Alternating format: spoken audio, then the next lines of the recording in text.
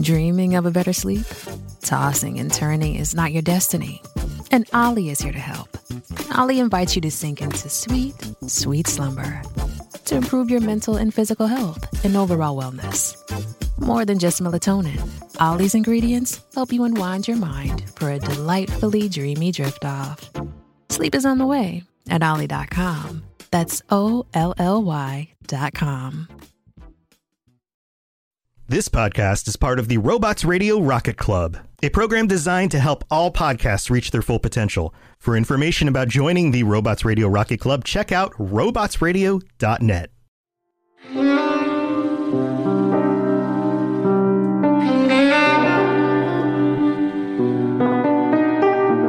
Hello, and welcome back to another episode of Two Girls, One Ship, the podcast where we analyze, rate, and review all that the world of video game romances has to offer. I'm Genesis, the girl who wants to say Happy Valentine's Week. We put a little extra love into this week's character. As he deserves. And I'm Bravada, the girl who I feel like something broke in me writing this script. I worked so hard and I still don't feel like I did it justice, but I try my hardest every time. I hope you all like it. There's so much to discuss. I feel like in the wrap-up, it's going to be a lot about this one, too. Yes. So, if you're new here, welcome to the beautiful chaos. But you should know that our podcast centers on character and romance analysis and doesn't shy away from exploring the fun of fucking. Or from the deep emotional connections built between two or more characters using specific in-game dialogue. So if you want to stay spoiler-free, then this is not the podcast for you. So here's your fucking spoiler alert. Thanks for the spoiler alert, N7. And just like with all of our previous episodes, we'll assume that you have some background knowledge of the game and character in question. But we will be providing context for those of you who may be unfamiliar. Before we get into it, though, we need to give you a big content warning. This episode will be heavier than most because this character's story primarily deals with the cycle of abuse and trauma. So if you might be triggered by discussions about physical, mental, emotional, and especially sexual abuse, please skip this episode. This is also going to be another sex-heavy episode. I have a lot to say about the scenes that are so expertly choreographed. So expect both the fun and the unfortunately horrendous. Yeah, it's a lot.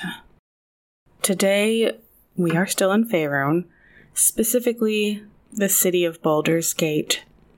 Night has fallen, and it's time to hunt. You stalk the streets in search of victims, visiting taverns and brothels for pretty faces amongst the crowds that seem just loose enough to exploit. Your body is not your own. Every action you've taken for the last 200 years is at the behest of your cruel master.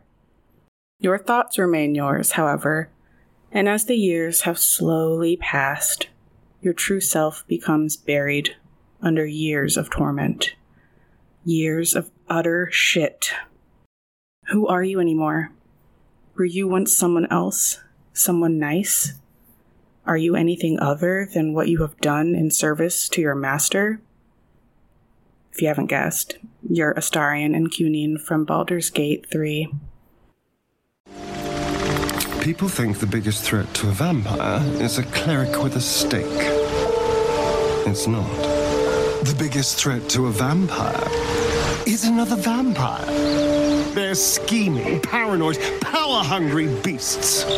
So why would any vampire give up control over a spawn to create a competitor? Trust me, it doesn't happen. Astarion was once a young magistrate in Baldur's Gate, until one day he was attacked and left for dead by a band of Gurs, Gurs. who did not like a ruling that he had handed down. Astarion was allegedly 39 years old when this happened, exceedingly young for a high elf. And this was taken from a translation on his gravestone later on in the game. As he felt the life leaving his body, he saw Cazador Zar. He seemed like salvation. Cazador offered him a sort of life. Become a vampire spawn. Survive and feed. What choice is there when death has its grip in you? From that moment on, fear ruled Astarion almost as much as Cazador did. Becoming a vampire spawn was not a gift, but a curse. As his vampire master, Cazador held complete control over his spawn, able to puppet their bodies and use them how he saw fit. And how he saw fit was complete and utter shit. Astarion, alongside his fellow spawn siblings, was tortured and abused for 2 centuries. Vampires need blood, but they won't die without it. And one of Cazador's rules for his spawn was to, quote, never drink the blood of thinking creatures. Astarion was forced to subsist on rats and bugs, and was sent out into the night of Baldur's Gate to seduce and lure back victims for Cazador. Cazador selected his spawn well. He had chosen only the prettiest and most alluring to become his spawn. He wielded Astarion's body like a tool, forcing him to do whatever it took to bring back victims. Astarion believed that Cazador was merely feeding on them, but the truth is much more complicated. Astarion has only been able to break free of Cazador's control because of the Mind Flayer tadpole in his head. Getting kidnapped aboard the Nautiloid was literally the best thing that's happened to him since he became a spawn. And not only does he have the freedom to choose for himself now, but he also is free of the common weaknesses of a vampire. He can go out in the sun, he can cross running water, and he can enter people's homes without an invitation. Unlike the other companions whose powers and abilities are hampered or weakened by the tadpole, Astarion is strengthened by it. And that isn't a testament to Astarion, but rather a sign of just how dire and morbid his life pre-tadpole was. When you first meet him at the site of the Nautiloid crash, he is an old dog with one new trick: being able to hide his vampirism. Kind of. I don't know about you guys, but I saw his red eyes and fangs immediately, not to mention the bite marks on his neck. But your player character and the other companions allegedly don't know he's a vampire until he's ready to tell you. That is, he tries to bite you. Remember Cazador's rule about no thinking creatures? Well, Astarion doesn't have to follow that rule anymore. This can go a number of ways, one of which ends with him draining you to death. But good thing you have Revivify, right? But if you hope to romance him as we do, you should let him drink at least once. This audio is what happens if you succeed a dice roll and manage to stop him before he goes too far.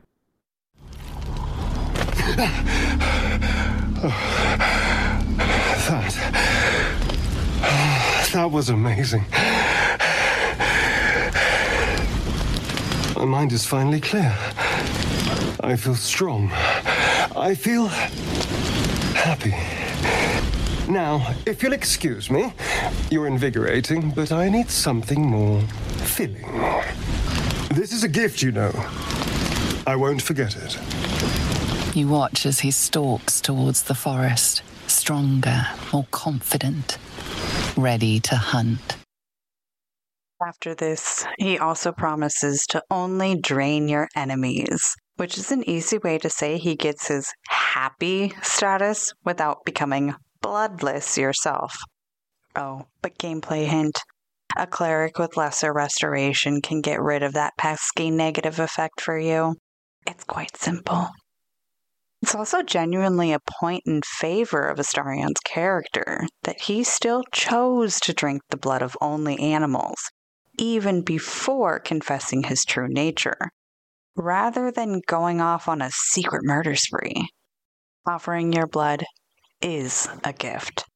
It is an objectively stupid thing to trust him in the beginning, when you woke up to him with his fangs angling straight for your neck. But in the end, he asks, and you consent. He will never try to take from you again. To be a victim of the types of abuse that Astarion has suffered is to be forced into a role you never wanted to play. You become someone else when you are abused. You exist solely to survive. Much like a frightened rabbit caught in a trap, you look for any way out, even if it means chewing off your own leg. You do things you wouldn't do otherwise, and it takes a special person to be able to see through that, to offer trust when it seems the worst moment to do so. That just might be the first spark in a flame that brings someone back to life. While Astarion mirrors many real-world trauma responses and traits, he is also a vampire spawn. He is a predator. He is a threat. He is also not seen as a person, rather an unperson with no legal rights, with no repercussions should someone randomly murder him in Faerun. And also, according to D&D lore, neutral evil. So, keep that in mind. The beautiful and terrible thing about Astarion's journey through the game is that his character development can end in one of two majorly different ways, in much more extreme ways than the other companions, aside from Gale. Gale is Astarion's foil, but we'll talk about that a little bit later. First, let's discuss Astarion's place in the cycle of abuse he was forcibly brought into. Astarion had an intricate scar forcibly etched into his back, as did every other spawn Cazador created. You see, when Cazador was himself just a spawn, he sought to break free from his abusive master too. Velioth created Cazador and inflicted horrendous torture on him whenever he would rebel, until Cazador killed him in the rite of perfect slaughter. According to a scroll detailing the past few vampire lords in Baldur's Gate, that you can find in Cazador's dungeon in Act 3, Cazador has held power for far longer than the past 5 vampire lords did, at 216 years. Cazador made Astarion a spawn about 20 years after he became a vampire lord, so he is one of the first spawns that Cazador created. Cazador also tortures and abuses him more than his spawn brothers and sisters because, according to him, Astarion's screams sound the sweetest. He has perpetuated the cycle of abuse handed from vampire lord to vampire spawn since time immemorial. Astarion's story throughout all 3 acts revolves around this cycle of abuse and the various prices of freedom. For much of the game, and his personal quest, the Pale Elf, he believes freedom only comes to those with enough power to take it. His newfound freedom through the tadpole has made him a bit reckless and a lot hedonistic. The only other person with a similar zeal for their current predicament is Karlach, someone else who also is now free of a captor due to being tadpoled. But Astarion isn't content with just his freedom. That's just the first step. He doesn't mistake his current situation with safety, but merely an opportunity. He believes that power is the only thing that stands between him being victimized again and perpetual safety. Only the strong can ensure their place in the world. That people with power can do whatever they want. If you suggest to him that having power does not make you free of consequences, that the strong have a duty to protect the weak, he will say this. Let them. Heroes are half the damn problem. Fools that believe in right and wrong, good and evil. Heroes didn't save me from Cazador. Mind flayers did. They gave me a gift. The strength to take my own freedom. I'm embracing this power. You should too. It is very important to remember that everyone's behavior makes sense to them, that no one does something without a reason. Astarion is selfish. He is cruel, and you can earn his approval with displays of power and choices that support independence and autonomy. He disapproves of displays of weakness and does not like it when you perform acts of kindness or charity that offer no reward. Many people often say that you need to be evil to earn his approval, but that simply isn't true. His life at the abuse of the hands of Cazador has left him numb to the plight of the others around him. He is angry at the world and the so-called heroes and gods who never answered his prayers for safety. He will even resent becoming a heroic figure. At first, at least. Because why should anyone get what he didn't? Doesn't he deserve saving? If he does, why didn't anyone save him? He is who he is when you meet him in Act 1 because of a mixture of who he was before Cazador and what he became to survive Cazador. He doesn't like who he is, who he has to be, under Cazador's rule. It's why he's so incredibly desperate to never go back. He doesn't want to be a mind flayer either, so he's also one of the only companions who is all for making a deal with the devil Raphael, or the Cambion if we're splitting hairs. Better the devil you know, right? Anything is better than Cazador. I'm just saying, there's an opportunity before us. If we can control the tadpoles, we can keep ourselves safe and enjoy a little world domination on the side. You can't tell me that doesn't sound fun. That little giggle. I'm glad we got one of his giggles in here. Yes, so obviously, you can't tell him that doesn't sound fun. It does sound a little fun.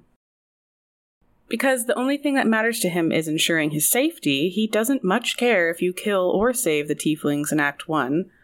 He will stay by you through evil and good playthroughs alike. As far as character progression goes, the most satisfying and beneficial ending for Astarion is, of course, the good ending, but we'll get there. For now, we're trying to romance him. Larian released some stats a few months ago that said Astarion turned down most players who propositioned him. That's funny. But in all of my playthroughs, he's propositioned me. Haha, I'm special. I kind of think you have to let him come to you. He can actually offer you a night of passion well before the night of the party in your camp, too, if you've earned enough approval. What do any of us want? Pleasure. Yours. Mine. Our collective ecstasy. That's what you want, isn't it? To lose yourself in me. He knows exactly what he's doing. Trained in the art of seduction, Astarion knows precisely what buttons to hit. I also appreciate that smaller details can change based on your physical form. A small body tab will be lifted off of the ground, and our vampirically enhanced elf will carry us with ease. I swear, the trees in Faerun see more action than anyone in this game. Kissing you and nuzzling against you while holding you up against that tree. You turn the tables and take him to the ground. You straddle him until he rolls you over, and now that you are under him, he drinks you in deep. For a large body tab, you get to lift Astarion into the air, and I, for one, loved carrying him towards that tree. And when he gracefully took me to the ground, I was all more than willing. I love how the scenes change depending on what body type you chose. But anyway, you only get 3 opportunities in the whole game to ask what Astarion wants. And that audio clip that we just played was the first time. This can be your romance scene at the party, or it could happen beforehand, like I said. Astarion is used to using his body to get people to trust him. It's the only way he knows how to move through the world. How better to ensure protection than by endearing himself to you? Some people might look at this as false, like he's lying to you and he's evil because of it. He is lying to you. It is a betrayal. And I also cannot blame him. If you've never been in a position where you knew only shame and fear, you cannot understand what it takes to stay alive. You're lucky. I don't always think of a song or a poem that reminds me of a character, but I did this week. And no, it's not Sleep Token, TikTok. It's the song Hello by Evanescence, one of my favorites since I was a young emo lass. Specifically the words in the song, quote, "Don't try to fix me, I'm not broken. Hello, I'm the lie, living for you so you can hide." And at the end of the song, "Suddenly I know I'm not sleeping. Hello, I'm still here, all that's left of yesterday." Right now, Astarion the lover, bringer of carnal pleasure, is the lie. All it takes is treating him like a person for him to know he's not sleeping. Well, this is similar to Gale, whose romance we'll be discussing very soon, and like we said, is Astarion's foil. Whereas Astarion comes across as a flamboyantly fake and confident, Gale seems kind and genuine. But as you get to know them, you learn that they both have these masks, the lies, to cover up their lack of self-esteem and confidence, their fear. Gale was groomed to be Mistra's chosen as a child, and eventually became her lover, forced to be as fantastic and magical as possible in the hopes of earning her approval and love through grander and grander means, all while she showed him the most minimal of praise and affection, if affection is something a goddess can actually feel. Meanwhile, Astarion did everything possible to avoid Cazador's attention, and yet was special, due to the joy that it brought Cazador to torture him. Astarion seeks vengeance, and Gale seeks forgiveness, and both will desire the power their respective abusers hold. Both will be faced with their imminent deaths at the hands of their former controllers. Gale being asked by Mistra to blow himself up using the Netherese orb, and Astarion being forcibly killed per the rite of profane ascension. Their romances both have endings where they lean into the lessons they learned from their toxic masters, or where they get to love as the true versions of themselves. Before we get into the actual romance, the true feelings, and the two very different and hotly contested endings for Astarion, we need to take a mid-break. So let's listen to some fun facts, hear some sponsors from the show, and thank our lovely, lovely patrons.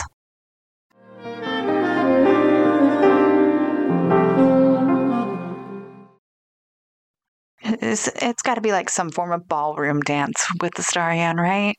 Very nice old Magister style. I mean, I could see Neil Newbon twerking just for the fun of it, but I can't see Astarion doing it. I really want to see Neil Newbon twerking now. Yes. We need to make this happen. I don't know how, but we need to make it happen. Astarion is performed by Neil Newbon. He also played Carl Heisenberg in Resident Evil Village, and Elijah Kamsky, and Gavin Reed. What is happening? I don't know. I haven't played a single one of these games, so I don't know any of these people. Kamsky's where I learned him. Of Neil Newbon. He's a good character. Well, he's not a good character, but Neil did great, as usual. Fair. So that was from Detroit Become Human, and is also in a ton of other things. That fucking Kia commercial, are you kidding me? He went so hard for no apparent reason. Y'all, do yourself a favor and Google Neil Newbon Kia commercial and just enjoy.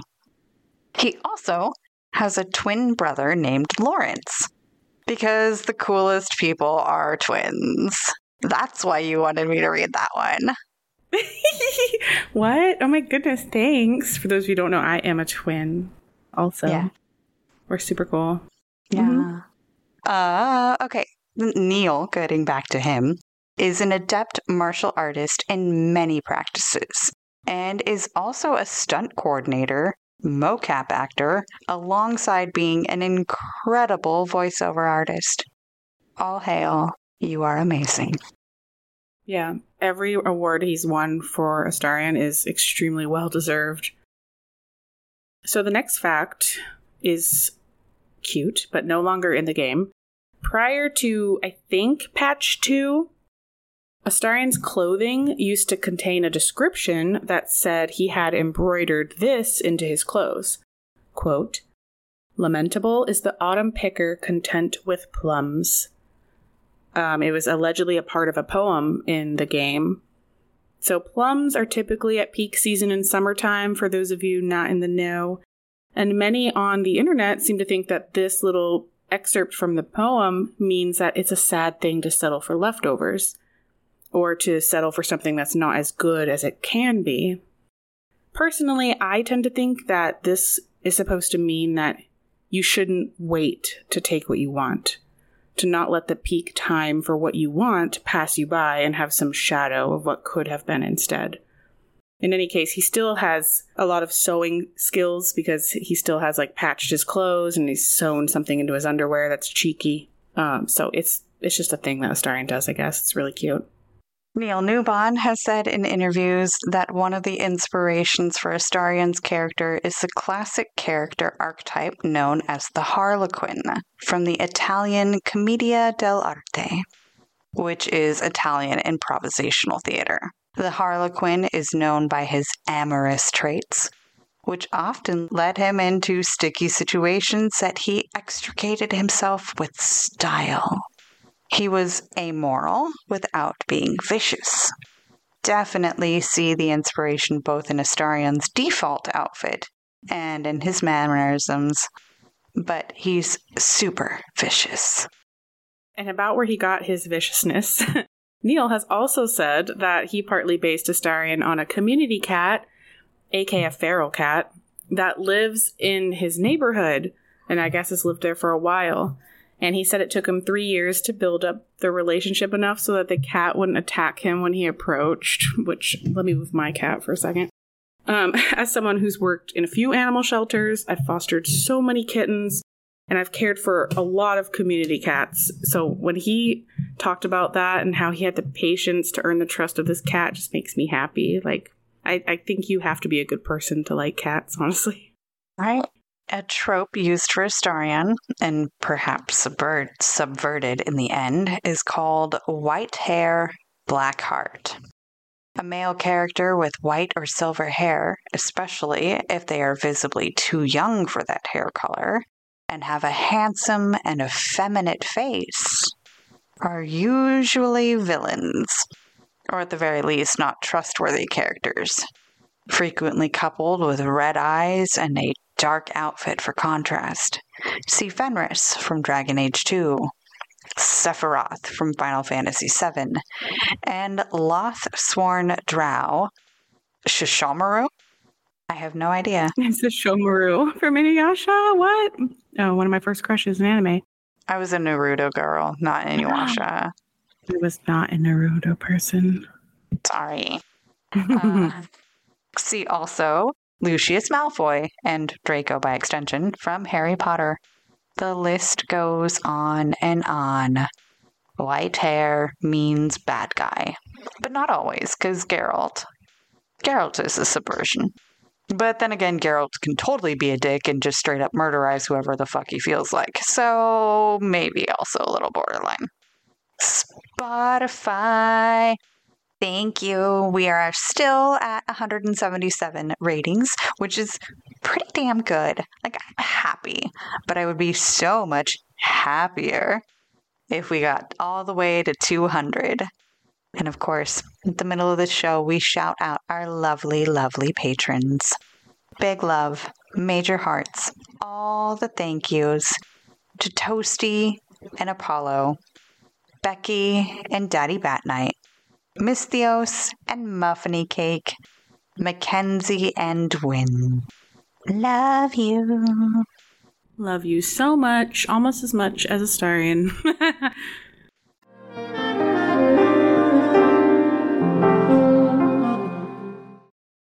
Anyway, Jen, are you ready? Because this is when the shit gets really real. This is it.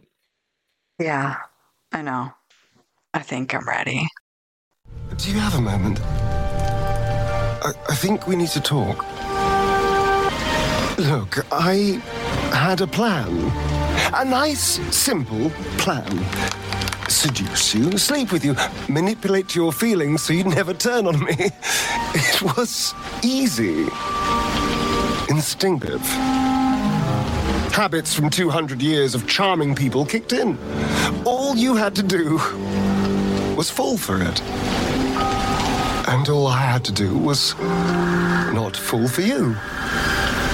Which is where my nice, simple plan fell apart. You're incredible.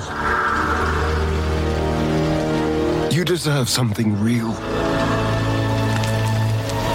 I want us to be something real.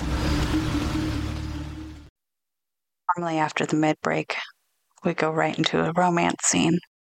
And we did. And this is where the lies stop. We actually get to enter the romance. This is when Astarion finally feels safe enough to show his hand, as it were. To expose himself and be vulnerable.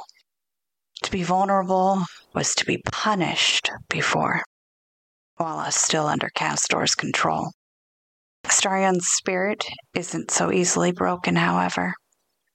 How many can say they wouldn't be under his circumstances? And yet, he is willing to open up and offer himself for real this time, hoping that you won't hurt him. It might have been stupid for you to trust him with a bite, but now he's trusting you, when all he's learned about trust so far is that it costs him. Part of him opening up in the same conversation, in this confession. Being close to someone, any kind of intimacy, was something I performed to lure people back for him. Even though I know things between us are different, being with someone still feels tainted. Still brings up those feelings of disgust and loathing. I don't know how else to be with someone. No matter how much I'd like to. You're full of surprises, aren't you? Honestly, I have no idea what we're doing. Or what comes next. But I know that this is nice. Oh my gosh, this is so nice.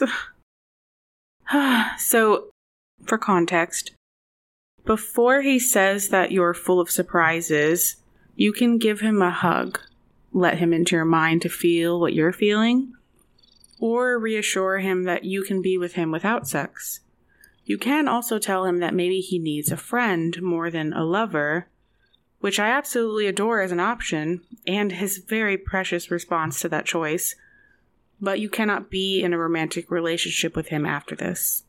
It's effectively a friend zone, for lack of a better term. You can also ask him what he wants the second time, which he answers that he doesn't know. You can also pressure him for sex here, which is what sick, awful people do. And he will oblige, and then wake you up in the night and break up with you. Because he's finally learned how to say no. That he can say no. He is learning his value slowly but surely.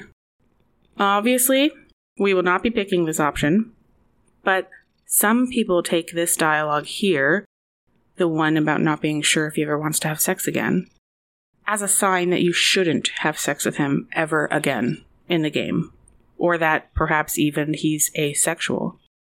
While I think you can headcanon whatever you want, and representation for that is valid and possible in this romance as well, I don't see that as being the case at all canonically.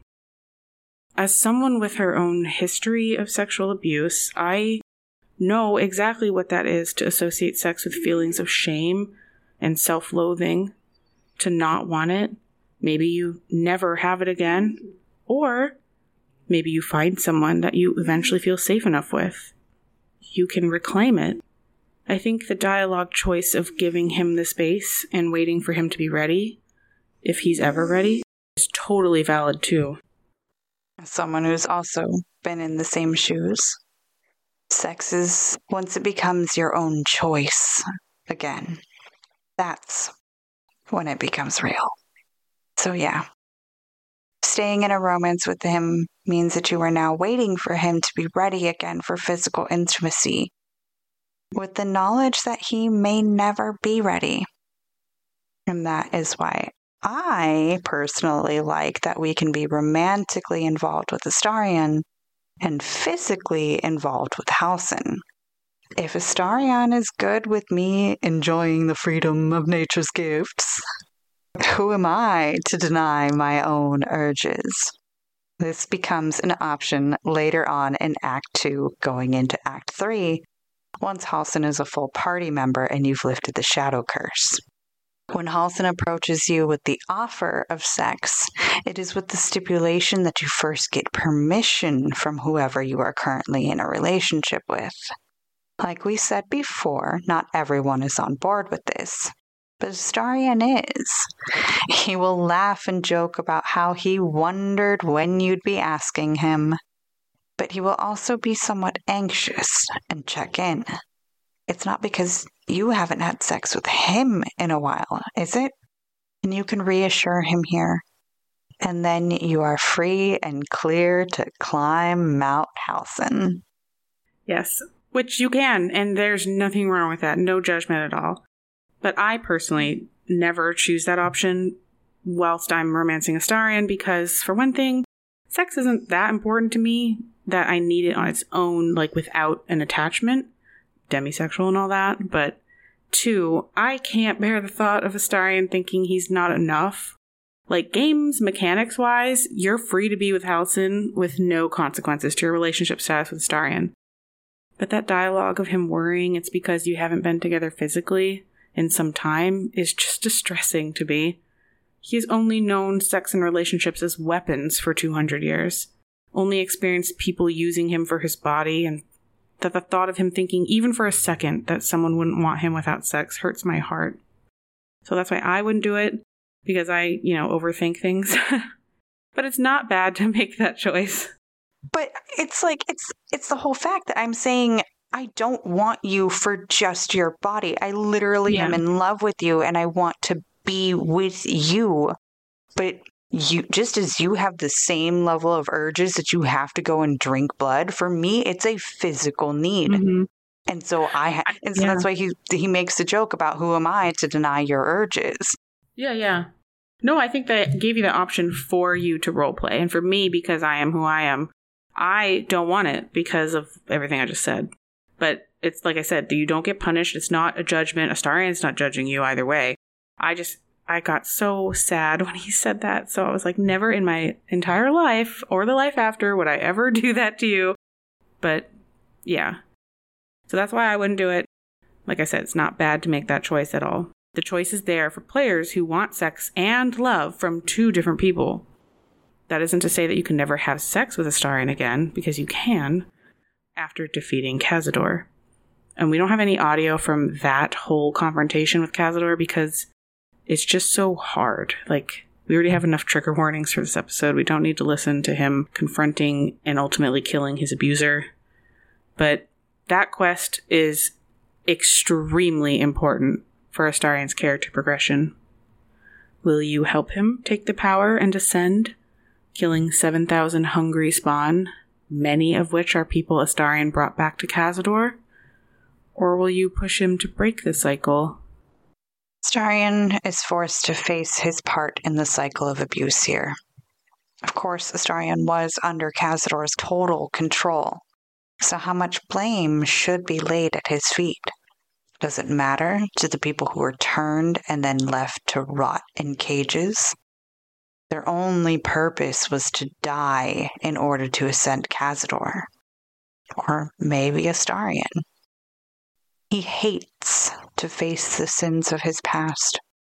The very real adults, and a few children, he either lured or kidnapped to bring back to his master. The impact is the same whether Astarion wanted to do it or not.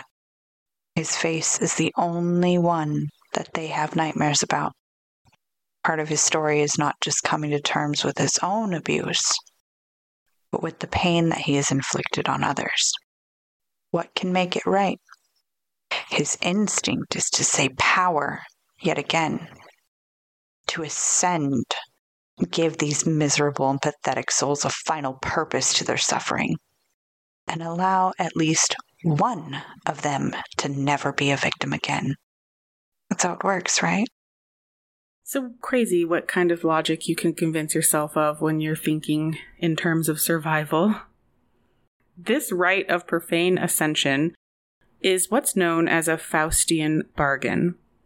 This is a pact in which a person trades something of supreme moral or spiritual importance, like their soul, for some worldly or material benefit, such as power. This comes from the legend of Faust, a character in German folklore who sold his soul to an evil spirit, usually Mephistopheles, a representative of Satan, in exchange for powers and knowledge that allow him access to all the world's pleasures. This isn't just a magical deal. It's a deal with a devil, one in which the bargainer surrenders something that is ultimately far more valuable than whatever was given in exchange. They are a tragic and self-defeating business. Astarion might be more than willing to give up his body for power. He's given it up for far less. But his soul? He hasn't thought it through. He's still thinking in terms of survival. While you're doing this quest, he literally has a curse on him called Curse of the Sired, which gives him disadvantage on all saving throws. I don't know if I've ever noticed that. That's interesting. Oh, yeah, if you highlight it, it says, like, oh, it's what happens when you're in a place of trauma, like when you're remembering your trauma. Holy shit. Okay. I mean, I noticed it when we were in Shadow Heart's missions, in the Temple of... the Gauntlet of Shar? Not the Gauntlet of Shar, but the secondary one, when you go to fight Viconia. No, the Viconia stuff. Oh. If House of Grief. Yeah. In the House of Grief, if you go with the Selûnites, Shadowheart has a debuff on her. So, interesting. Wow, okay. I'm going to have to, on this current playthrough, every time I'm going through a personal quest, I'm going to see if any of the statuses change. Interesting. I'm on my 5th fucking playthrough, and there are still things about this game that I am finding out. Have you ever met the fish people in the Underdark? Yeah. Because I keep forgetting to go get them. The dagger of Boo-Al. Boo-Al. Boo-Al. I would have loved to meet them as the Dark Urge that I'm playing right now. Oh my god. Amazing. I wonder if it changes it. Oh, I don't know. Anyways, it's also interesting to note that Cazador made his deal to invoke the rite of profane ascension with the archdevil Mephistopheles. So, fun little crossover there. Also, a vampire ascendant is not the same thing as a vampire lord, but Cazador currently is. Otherwise, why would Cazador want it? Also, I just realized that I had unique dialogue regarding Mephistopheles because my tiefling was a bloodborne of Mephistopheles. So I got a little bit of extra dialogue during this stuff too. Now, every weakness a vampire lord has is stripped away, leaving only the strengths, leaving only the devastation that is the perfect predator. If Astarion is helped and he ascends, every one of those 7,000 souls waiting in the cages in the dungeons is sacrificed for his gain. Cazador's included. It's interesting how ready Astarion is to snatch the ascension away from Cazador, but how he balked at possessing the astral touch tadpole. If you offer it to him, he will say, I had nothing for so long. Nothing. Not even my own body. I will not give it up now that it is mine again. Which is what he would essentially do, ascending. But, he's not thinking in his right mind while he's there. Also, my current playthrough, I am a Dark Urge romancing Astarion because I can't stop. And not feeding into any urge. Yeah, I'm resisting because I don't want to. We'll talk about the pros and cons of an evil playthrough later, which mostly there's just cons for me. But anyway, a unique and altogether beautiful experience I just had with Astarion was in my Dark Urge playthrough. While it is a rewarding and intense experience befriending or even romancing Astarion as a Tav or Origin character, it's totally changed for me with a resisting Dark Urge character. Now these are two people who have both committed atrocities at the behest of their evil overlords, fighting to regain their personal agency. Astarion becomes like a gentle caregiver throughout the night when the Dark Urge was being told to kill him. How someone carries themselves after a traumatic experience, how they treat people regardless of their personal pain, is a testament to their personal heroism. Astarion might not be totally for being the hero, but he can be our hero. At least, he is before ascending. Before we go into how he changes post-ascension, because that's going to take a while, should you choose that path, let's talk about the romance scene post-Cazador with an Astarion who did not ascend. The graveyard is appropriately silent. There isn't a proverbial soul around. Nearly 200 years, and I never came back. Not since the night I woke up down there. I had to punch a hole in the coffin and claw my way through 6 feet of dirt. Then when I finally broke the surface, retching up dirt and congealed blood, Cazador was waiting. From that day on, I was his. Until today. There's almost nothing left of the person I was. Just a name on a rock. For nearly 2 centuries, I stalked the streets like a ghost. And the person I was lay here, dead and buried. Now I need to figure out who I am.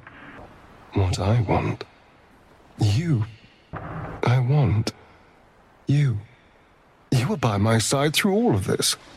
Through bloodlust and pain and misery. You were patient. You cared. You trusted me when that was an objectively stupid thing to do. I feel safe with you. Seen. And whatever the future holds for me, I don't want to lose that. I've been dead in the ground for long enough. It's time to try living again. With everything that life has to offer. If a night of passion is on offer, I could be persuaded. Being with you is about more than lust or manipulating you into a tactical alliance. I love you. I love this. And I want it all.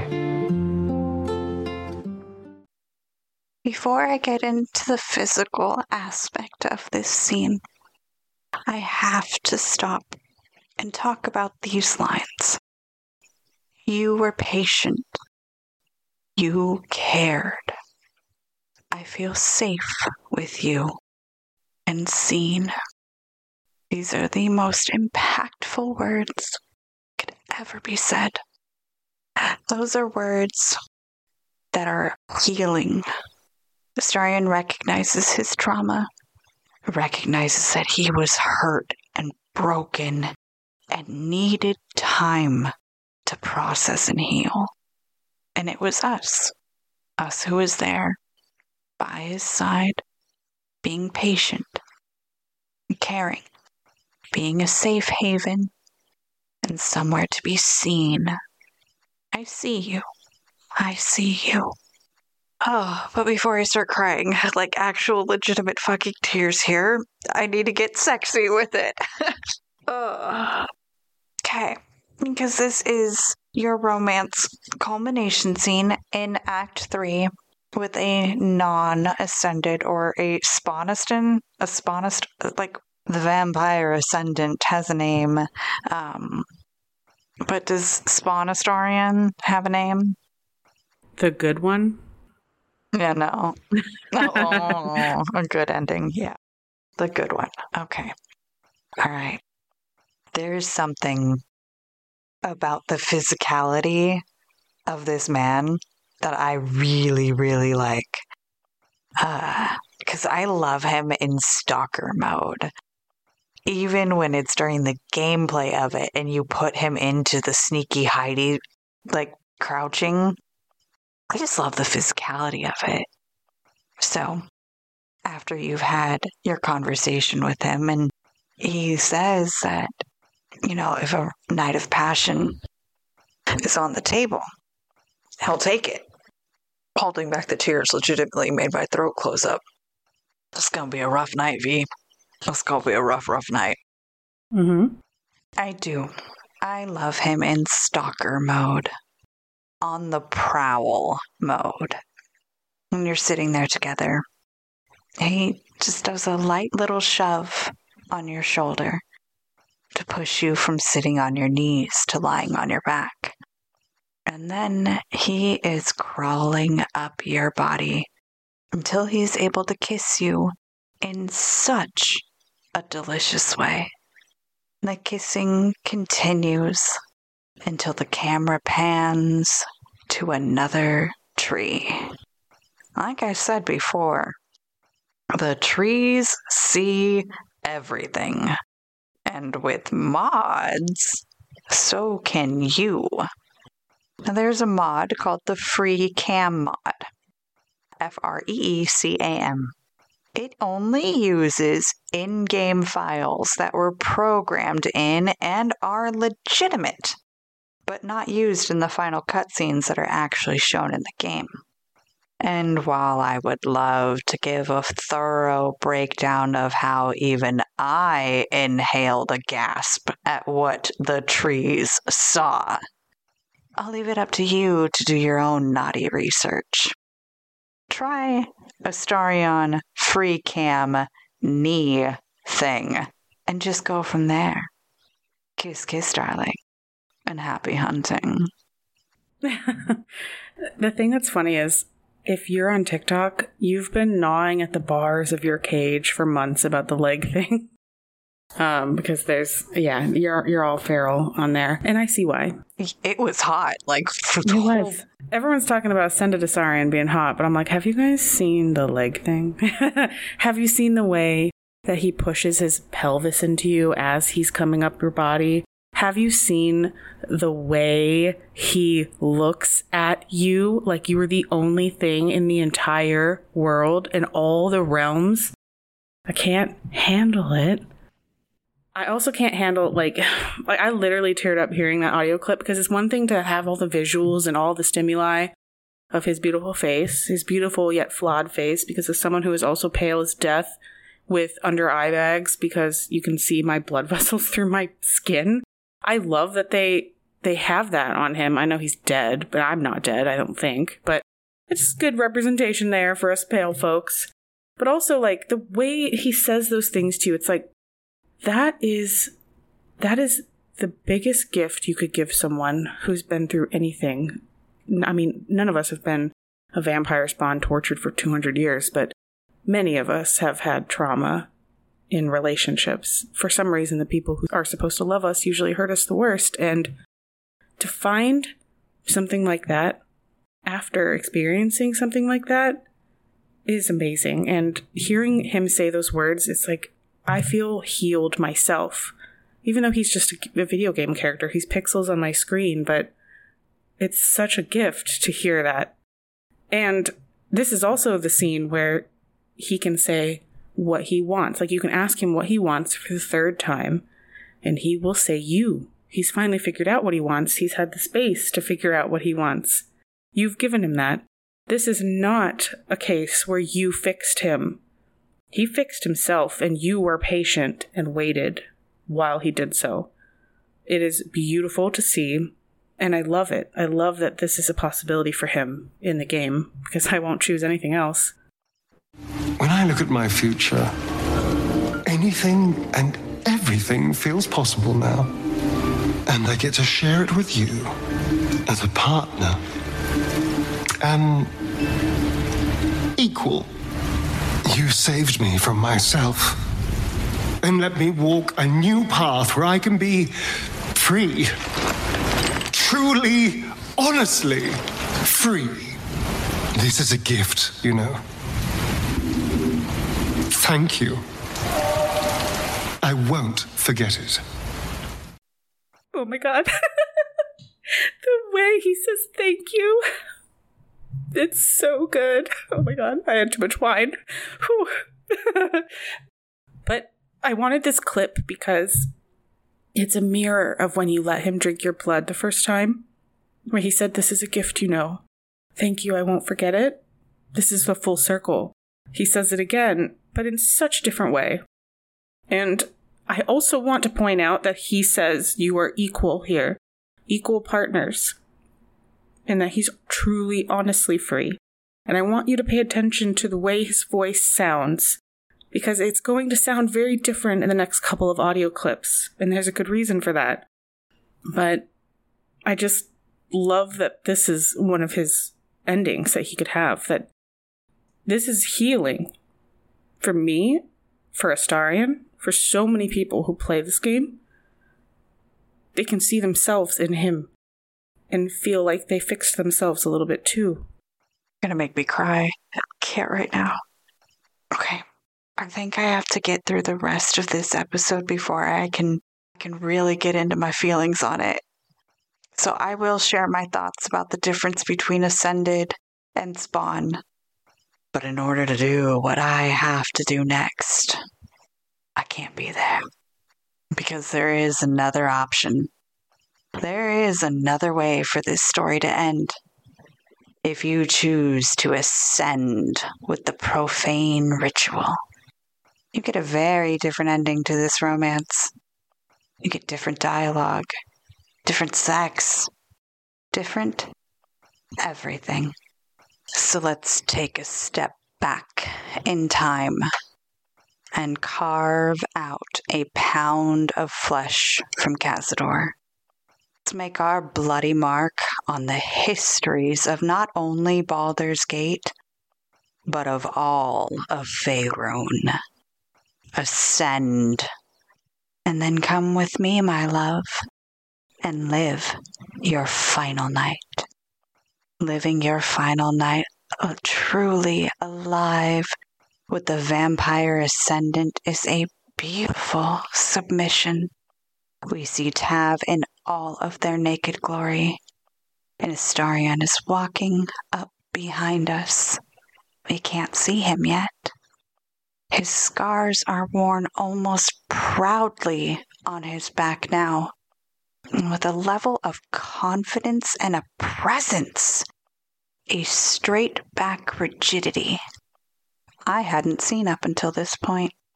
His hands are on your shoulders, and he sinks his fangs into you, as though it were just a gentle kiss to a lover. But then he pulls back, allowing Tav to bend over the side of a bed. And with anticipation, your body easily allows him in. There's so much detail in this scene that you can see moving hips and reactive faces. Your body losing tension as you allow the sensation of penetration coming over you. Then the look. You look over your shoulder back at Astarion, and I am unwell. Longingly staring up at him, he allows you to pull back and turn around. Now face to face, you crawl backwards, all the while he's kissing you more and more ferociously. I love a good crawl. And this time, they do it together, moving in a synchronous way to the top of the bed. But what I see next has forever been burned into the fibers of my core being. A solid 7 seconds of sensuous hip thrusting strong enough to move my head even closer to the headboard while I trace the scars on his curving back. What I assume is several hours later, because the fire in the brazier has died out, we are told this. On your knees, darling. He will always see you as degrading yourself if you continue to be with him. But perhaps you wish to degrade yourself, and he knows it. Tonight, I shall drink every drop of your blood, own your body, kill your mind. It will only hurt a bit. The pleasure will be far greater than the pain.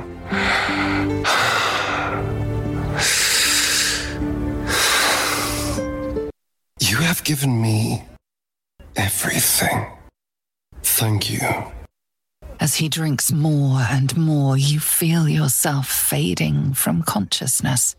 When you wake again, you will be his forevermore. As you sink to your knees, and no matter your body size, he looks large and imposing over you.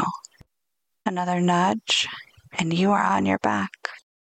Every time that I have replayed this scene, I have selected the dialogue option of, come on, let it hurt. The degrade me, the hurt me, the I choose you as my master in every sense of the word, darling. And for that version, it is Astarion putting thumb and forefinger under your jaw and pressing your face up and away, the side of your neck bared and vulnerable to him. But when I replayed it again just a few days ago, for research science, of course, I selected be gentle if you can. And if you ask him to be nice, he is. My angel, with the scars of a devil, bites your wrist while your hand rests on his cheek. Then he moves delicately to your throat to finish the creation of his most beloved consort. His response is no different either way.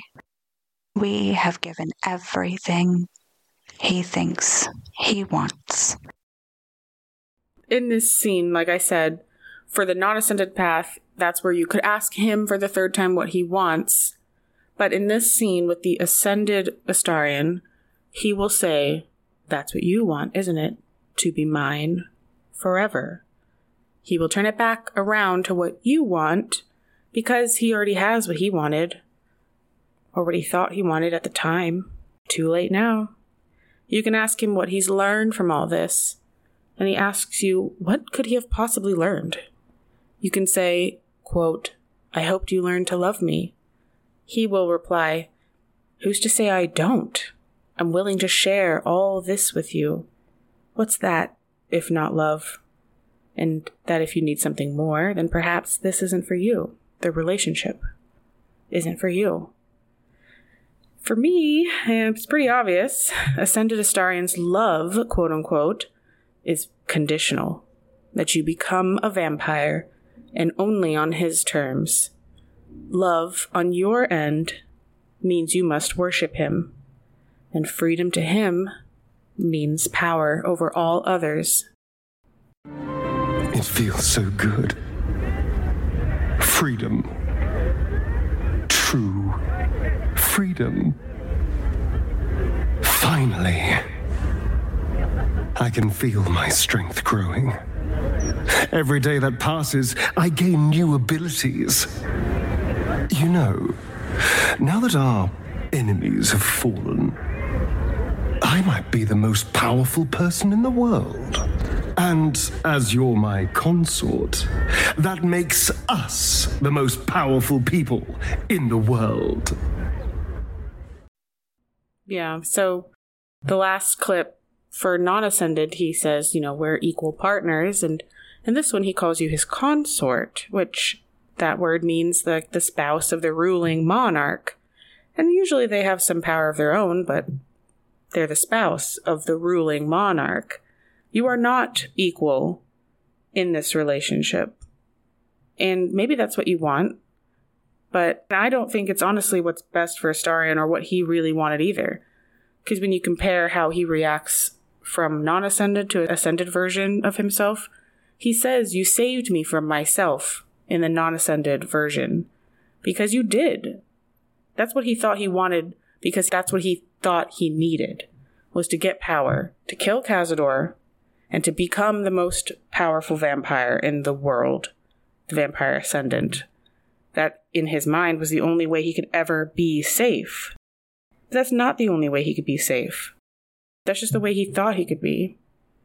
I sometimes get quite frustrated when I see people defending their choice of choosing Ascended as if it's good for Astarion.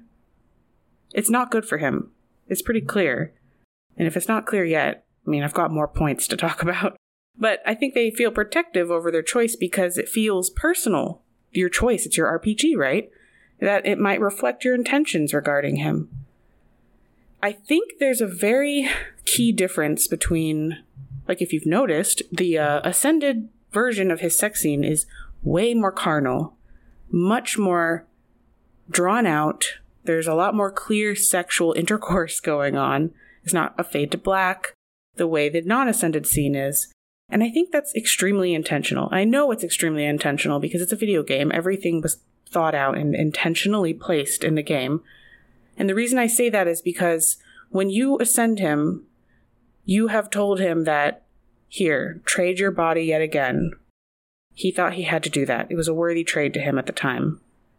And so, in that aspect, you then see him only as his body, really. You're rewarded with this very sexual and very hot scene. But it's not love. It's not even portrayed as love. Even if he can be loving, it's not the same thing as being in love. He can be very sweet in the don't make it hurt dialogue option. But he's already proven in the game that he's very capable of faking what compassion and what love making is. But he'd never felt anything before. In fact, I think it's impossible for him to feel at this point, according to D&D lore. Ascendant's kind of a different thing, but vampire lords don't have emotions. They have obsessions. They don't love. They obsess over someone. So, for me, if you want Astarion to end up as best as he can, if you want to stop the cycle of abuse, don't ascend him.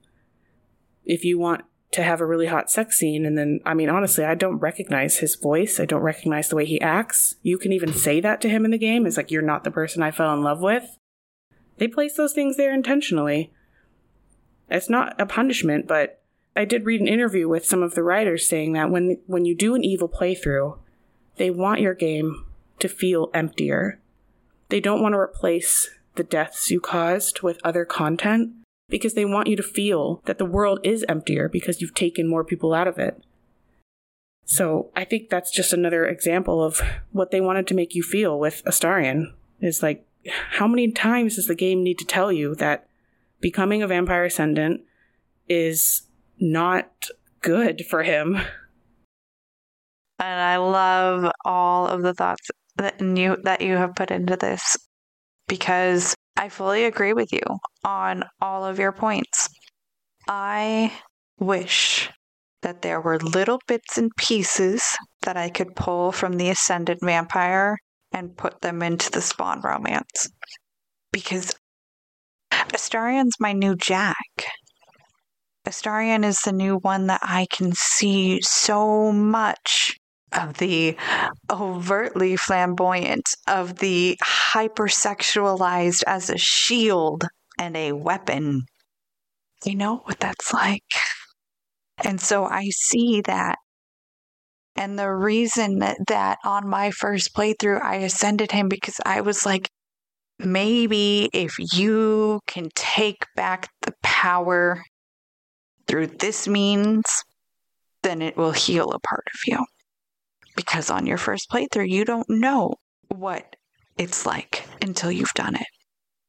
And we didn't have an epilogue. And in my first playthrough, I didn't actually get to romance him. So a lot of that stuff, a lot of the extra details, a lot of the wording, I never got it. And so on my second playthrough, when I actually got to make my true canon decisions and updates had happened and patches had gone through to where now I got to see more of the content and it wasn't glitched out, I knew that what I had to do was the save file, because I wanted to know what my ascended vampire was going to look like in the epilogue. I didn't have who he truly becomes afterwards yet. So on my second playthrough, I ascended him again.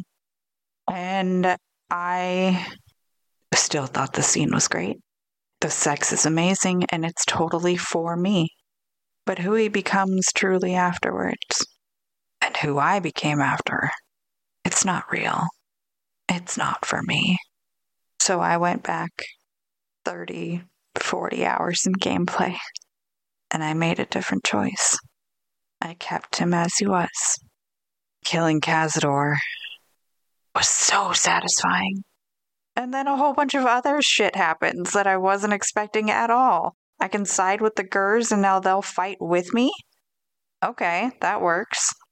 You know, and then a bunch of other little things. Honestly, if I had seen the hip and the knee in the non-ascended romance scene, fuck me, dude. I'm done. Like, that's enough for me. It's hot. He's still Astarion. I think that's actually a problem I have with it, too, is while I see why they did that because of the whole ascended, like, there's this interview with one of the writers, saying that, like, they wanted you to kind of feel punished by choosing the ascended version because you're, quote, ultimately reducing your relationship with him back to being a kink/form of gratification, which is a fine thing to enjoy as a fantasy, but it's very much admitting that you failed to think of him beyond a sex object. You're so attracted to him, you'd also turn yourself into a vampire. So there's what that writer said. I just wanted to say, I think they're applying, in the end, you can assume the morality thing again, where it's like the evil path has the hotter sex scene. So sex is still kind of like what bad people do, the Madonnification thing. You're either a respectful, honorific virgin, or you are a bad slut. I've wanted to be a vampire since I was like 12 years old. So the idea of and that was also another thing. It was like, oh, okay, so in order for him to turn me into a vampire, I have to go down this path. Okay, I'm going to go down that path. I've literally been in the vampire fandom since I was a fucking child. Like, yeah. Do you want to read the Van Richten's Monster Hunters Compendium Volume 1 fact that I put in there? Might make you happy. Because, guys, there's like another 5 pages of notes. And so I'm wondering, V, my darling, from which now that was forever going to be your nickname. Normally it's been Babe, but I think I'm going to switch you to Darling. Darling, we've been recording for over an hour and a half already. But then I think what we need to do is split this episode to where we can have all of our thoughts and feels about this romance specifically on its own separate episode.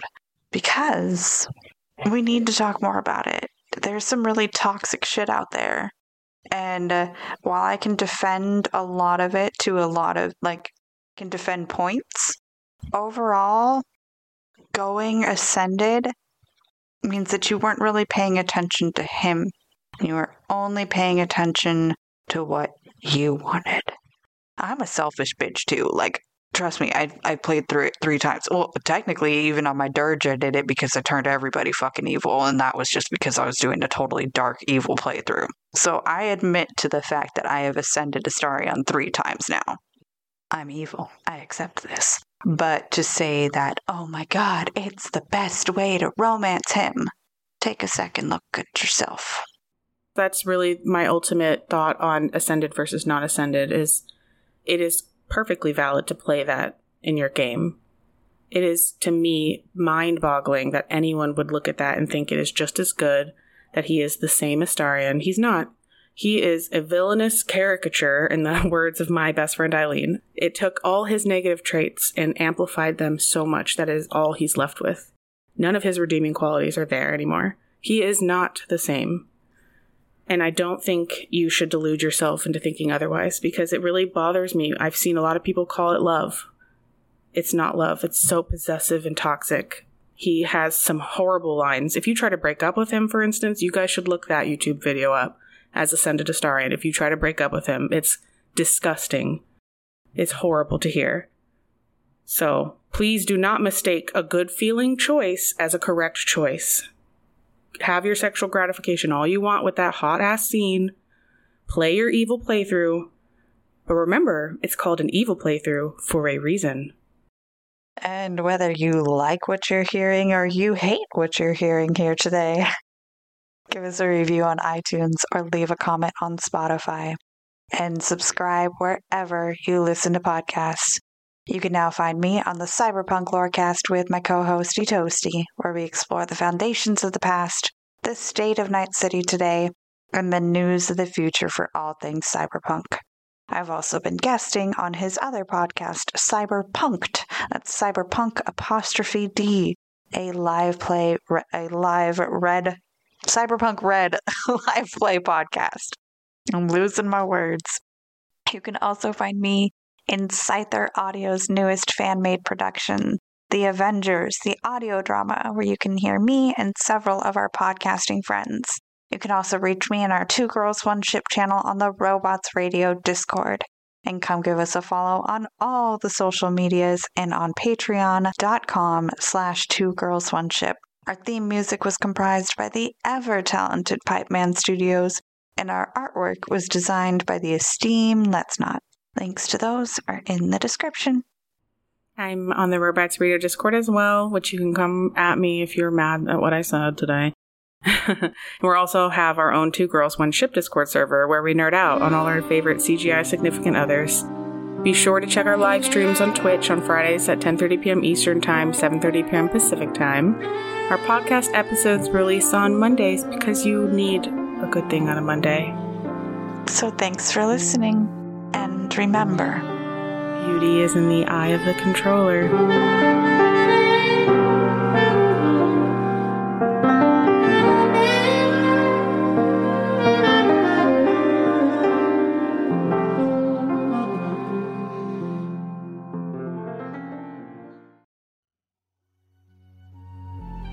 Hi, I'm Aaron. And I'm Ariel. And we're the hosts of the Legend of Zelda Lorecast, a podcast about all things Legend of Zelda, from Errol to Zora, and all the fun things in between. If you're ready to dive deep and learn more about the Legend of Zelda lore and everything surrounding it, come join us on the Legend of Zelda Lorecast. You can find us on Apple iTunes, Spotify, Google, or wherever else you get your podcasts. We hope to see you soon.